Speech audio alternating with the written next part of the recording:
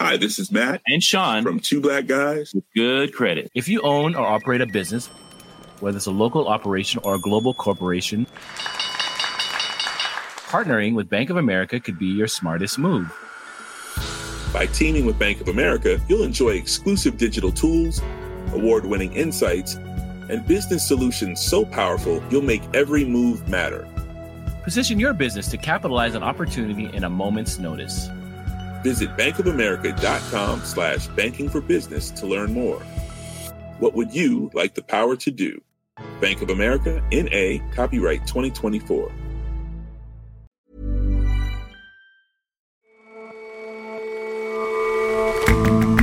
Hello and welcome to The Intelligence on Economist Radio. I'm your host, John Prideaux, in for Jason Palmer. Every weekday, we provide a fresh perspective on the events shaping your world. Thailand is about to hold its first election since the military seized power 5 years ago. The only hitch is that the generals are trying to influence the outcome, and anyone who criticises the ruling royal family can be thrown in prison. And we have the answer to a question often asked of Economist journalists, namely, is it possible to use dance music to age whiskey? We take a sip.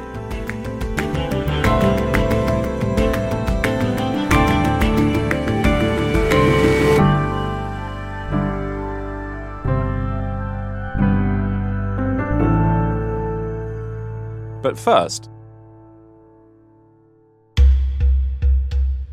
last night in Brussels, European leaders rejected British Prime Minister Theresa May's request to extend Britain's departure from the EU by 3 months. Instead, they came up with a plan that spares Britain from crashing out of the EU next Friday, on March 29th, but only offers a short reprieve. European Council President Donald Tusk announced the plan. Our decisions envisage 2 scenarios. In the first scenario, that is, if the withdrawal agreement is passed by the House of Commons next week, the European Council agrees to an extension until the 22nd of May. But if Mrs May can't persuade members of Parliament finally to vote in favour of the withdrawal agreement she painstakingly negotiated with the EU, another scenario kicks in. The second scenario, that is, if the withdrawal agreement is not approved by the House of Commons next week, the European Council agrees to an extension until the 12th of April.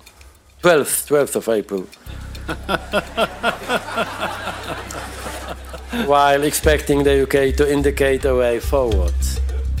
That timeline would give Britain about 2 more weeks to decide what to do if it can't agree a withdrawal deal.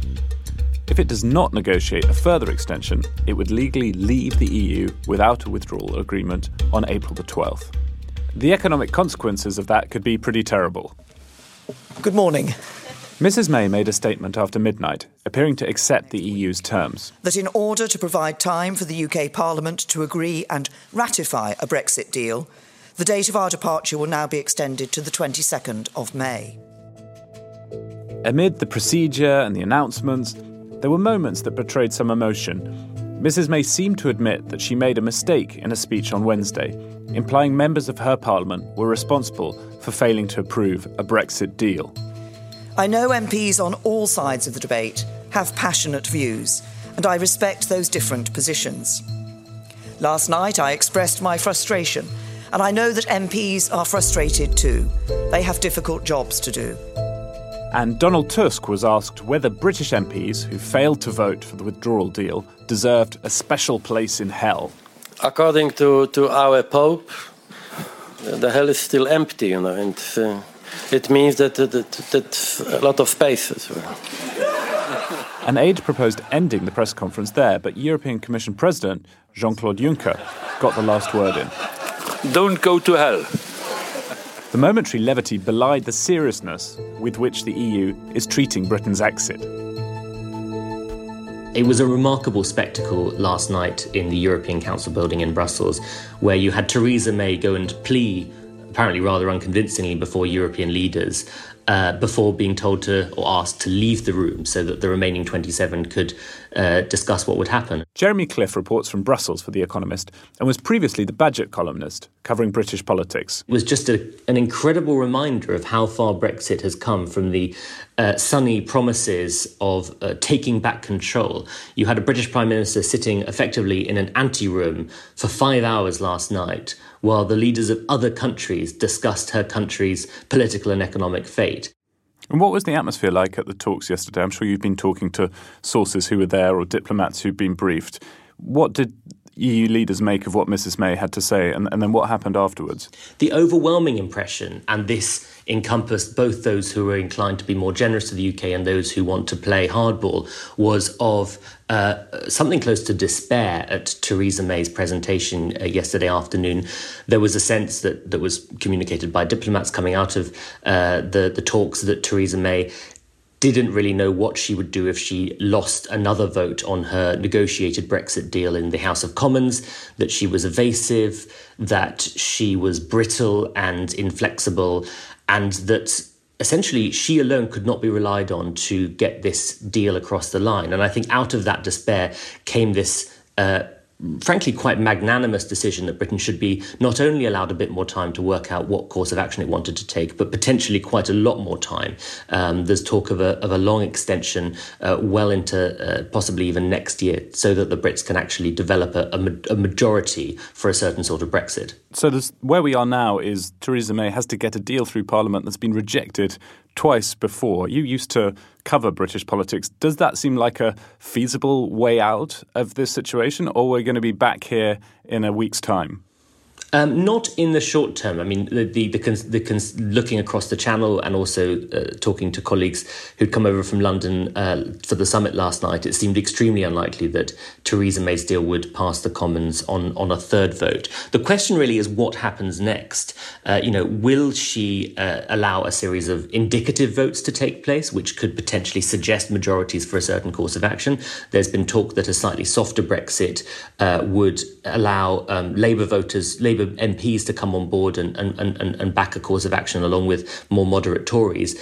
The greatest uncertainty, and one of the subjects that was most being discussed in the Justus Lipsius building, where all the journalists were gathered here in Brussels last night, was what would Theresa May do having lost that vote again? And it's honestly very unclear. There are some who say that she would prefer to exit the EU without a deal and cope with that, the chaos that would entail. There are others that say that her pragmatism would prevail and that she would endorse a long extension. And there are others that say that she might simply resign and let a caretaker prime minister take over, allow for elections in the Tory party. And I was speaking to someone in London yesterday who knows her thinking pretty well on most matters. And his sense was that her opinion is on a knife edge about this. So some of the EU leaders mentioned the European elections to the European Parliament as a factor in this timeline. Can you explain what impact they have on the process? Yes, if Britain stays in the EU until the European elections, which start on the 23rd of May, there's a lot of concern that could cause legal uncertainty and perhaps even chaos. And I think particularly among people like Emmanuel Macron, the sense was that Britain had to decide either it was going to participate in those elections and possibly stay in the club for a while longer while it sorts itself out, or it has to be clearly out of the club by that point. And that dictated the dates that they set. So Britain has to make its mind up by the 12th of April, whether or not it wants to just get on with exit, whether with a deal or without, or whether it wants to stay in for quite a lot longer, in which case it simply has to accept European elections. But certainly seen from this side of the channel, that's something that will be quite hard to sell back in the UK. Theresa May has told people time and again that Britain will be out of the EU by this spring, and Brits then invited to vote in European elections in the summer would sit very strangely with those repeated commitments. So if we get the worst case scenario, Britain falls out, Brexit on April 12th with no deal, what does that mean for the UK? I mean, we know the civil service is starting to implement no-deal emergency measures. How prepared is the country for that? My sense is it's not brilliantly prepared, not least because these preparations have only been taking place really since about last summer. There's talk of a sort of crisis command unit being set up in a nuclear bunker below Whitehall, which some would say doesn't fill one's heart with reassurance. But there will be a great logistical challenge before Britain's leaders if Britain does leave the EU without a deal. Not only would there be chaos at ports, because suddenly all of Britain's trade and customs agreements would drop, you'd also have issues with things like financial regulation, air traffic rules, all of Britain's all the codes and the laws and the regulations that ultimately make Britain's relations with its close neighbours work would fall out of the sky. And I think that people haven't really anticipated quite what the economic and the political consequences of that would be. It would be a searing moment in Britain's national history and could be transformative on the country's politics. I mean, I can recall only the 1970s crisis when Britain was in a very deep economic hole as a relevant comparison. I mean, it's the sort of crisis that could put the governing party out of power for a generation. All right, Jeremy, well, let's keep our fingers crossed. Thank you. Thank you.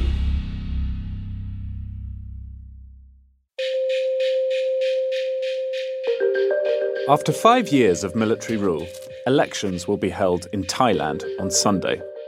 And while there's much anticipation, there's also some well-founded scepticism about how democratic these elections will actually be. There is enormous excitement in Thailand at the moment about the fact that finally people are going to have an opportunity to cast a vote.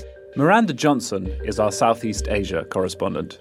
It's the first time that Thais have been to the polls in a number of years, and certainly since there was a coup in 2014. I went to several rallies supporting the Pheu Thai party, which is associated with Thaksin Shinawatra, the ousted former Prime Minister.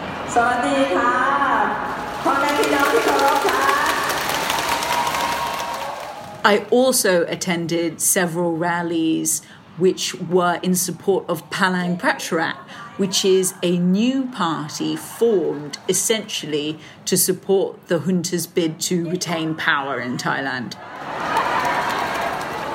And it's a lot of fun. There's music, there's a little bit of dancing, there's chanting and sort of chorus repeating.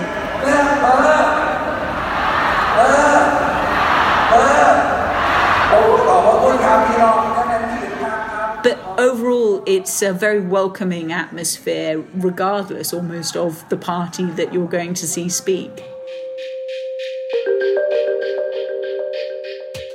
Miranda, can you give us the backstory? How did Thailand get here?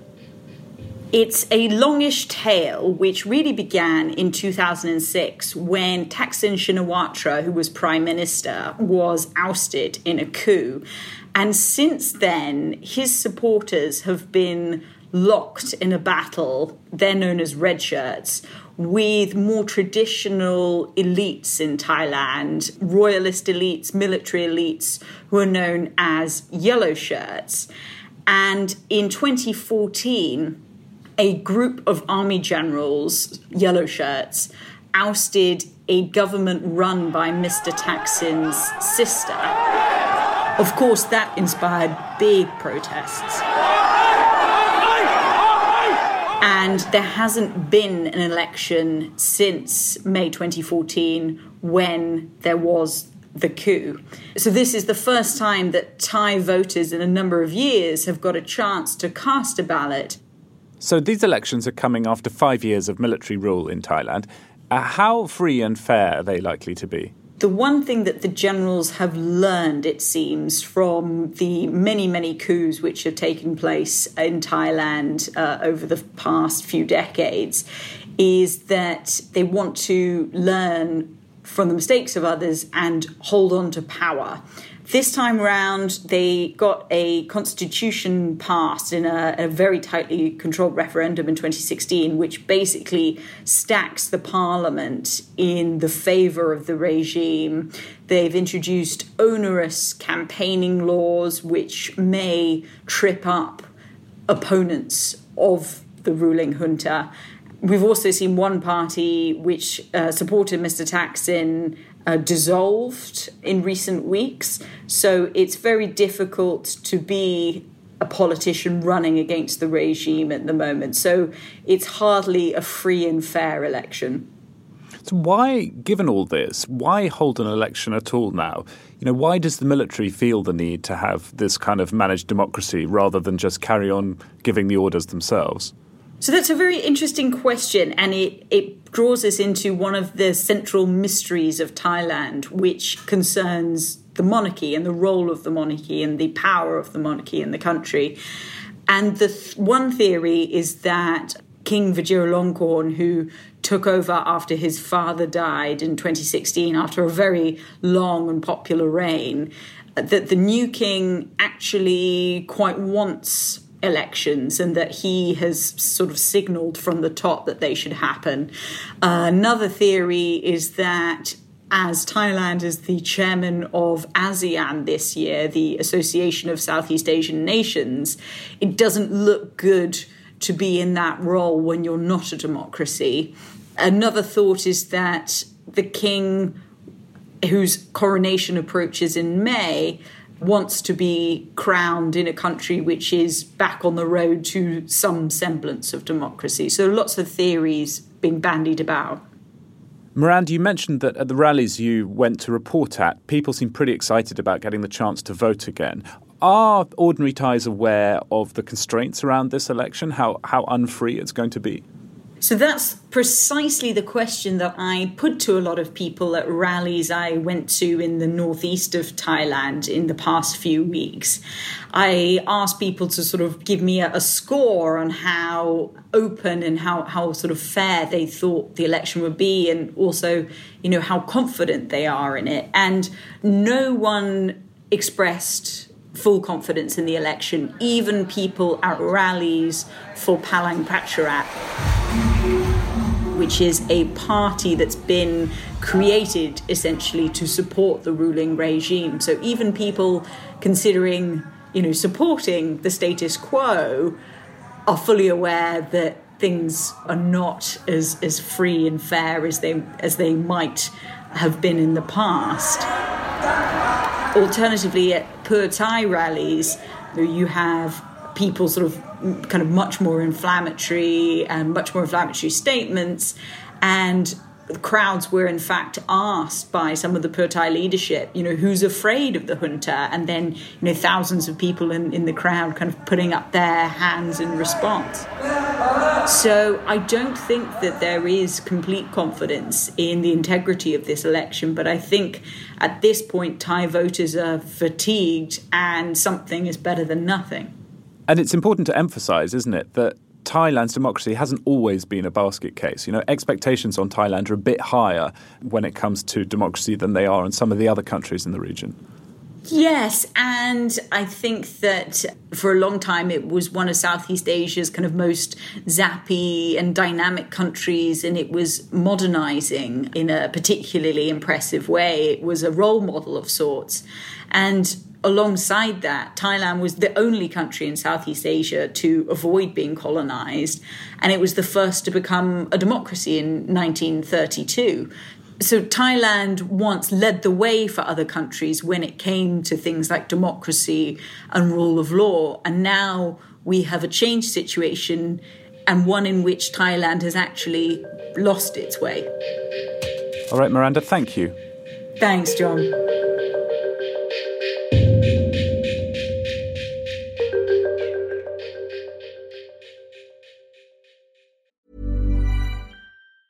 Hi, this is Matt and Sean from Two Black Guys with Good Credit. If you own or operate a business, whether it's a local operation or a global corporation, partnering with Bank of America could be your smartest move. By teaming with Bank of America, you'll enjoy exclusive digital tools, award-winning insights, and business solutions so powerful you'll make every move matter. Position your business to capitalize on opportunity in a moment's notice. Visit bankofamerica.com/bankingforbusiness to learn more. What would you like the power to do? Bank of America, N.A., copyright 2024.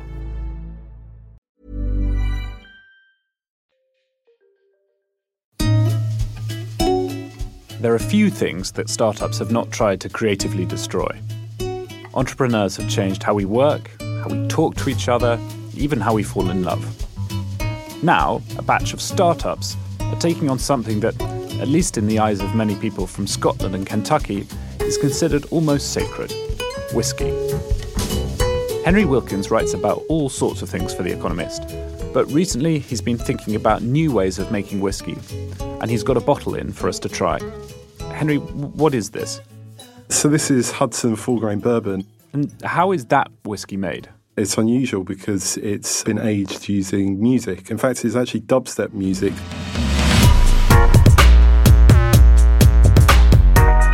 They play dubstep through low-frequency speakers placed around the warehouse, and it agitates the whiskey whilst it's in the barrel. And the idea is that by doing that, the whiskey will make more contact with the barrels more frequently and age much quicker as a result of it. So, this is dubstep-aged whiskey. Let's give it a go. All right, Henry, let me pour you some. And I guess for the sake of impartiality, I ought to have some myself. Right. It tastes of whiskey. What do you think? Yeah, I'm not much of a bourbon drinker, but this tastes pretty good to me. This could be the beginning of your ruin. Henry, explain to us why this is a science story rather than a booze story. One of the characteristics of making whiskey is that it needs to be aged for often around 10 years to be considered decent whiskey. Distilleries in the US are using new science and technology in order to speed up the aging process. Why would you want to speed up the aging process anyway? I mean, there's been done a certain way for a really long time. It tastes pretty good when it's done right. Well, for one thing, the aging process is expensive. It also makes it very difficult for trying new recipes because obviously if you want to try a new flavour or whatever, then you need to wait 10 years for it in order to try it. And if it's bad, then you've lost 10 years. And if it's good, then you've still got another 10 years to wait to make more. So there's all sorts of disadvantages. Henry, it's not just dubstep that's being used to speed up aging of whiskey. There's some other fancy techniques as well, right? Yeah, absolutely. There's a whole raft of different techniques like inserting flavourings from yeasts, plants and barrel woods into an ethanol. There's a whole raft of techniques that are being tried. And Henry, how have drinkers received these funkily aged brews? Obviously, there's different kinds of drinkers. Certainly for the connoisseurs, some of the whiskies, in fact, probably most of these fast-aged whiskies, raise a few eyebrows, to put it lightly. But others are getting excellent reviews, like Lost Spirits create a whiskey called Abomination, Sayers of the Law, and that has actually been very well received and has actually got some awards. And how is that made? That is probably the most interesting one from a science point of view. They actually put years of research into figuring out the way that the whiskey reacts with the wood in the barrel. So the wood, it breaks down as the whiskey ages, and as it does so, it takes out a lot of the unpalatable parts of the whiskey, and it also puts in a lot of palatable parts as well. The crucial thing, according to these guys at Lost Spirits, is the wood being broken down in the whiskey, and they use what they call a reactor, which heats the whiskey, and they also apply a light to the whiskey as well. So speeding up the aging process sounds like you would be able to sell the whiskey much cheaper, right? Is that what happens in practice, or are these whiskies still really expensive? In practice, at this stage, no, that's not what happens. The whiskies are roughly similar cost-wise to produce as barrel-aged whiskies, but we obviously have to bear in mind that they're being produced on a very small scale at the moment. The guys at Lost Spirits are saying that if it was done on a much bigger scale, then it would become cheaper than barrel aging. All right, well, cheers. Cheers. Thanks, Henry.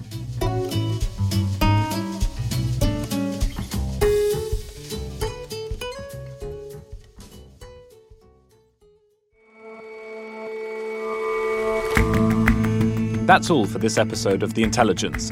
You can subscribe to The Economist at economist.com/radio offer, 12 issues for $12 or £12. See you back here on Monday.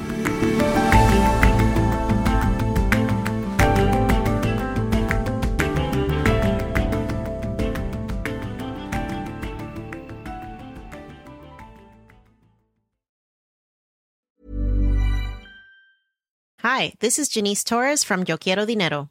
From a local business to a global corporation, partnering with Bank of America gives your operation access to exclusive digital tools, award-winning insights, and business solutions so powerful you'll make every move matter. Visit bankofamerica.com/banking for business to learn more. What would you like the power to do?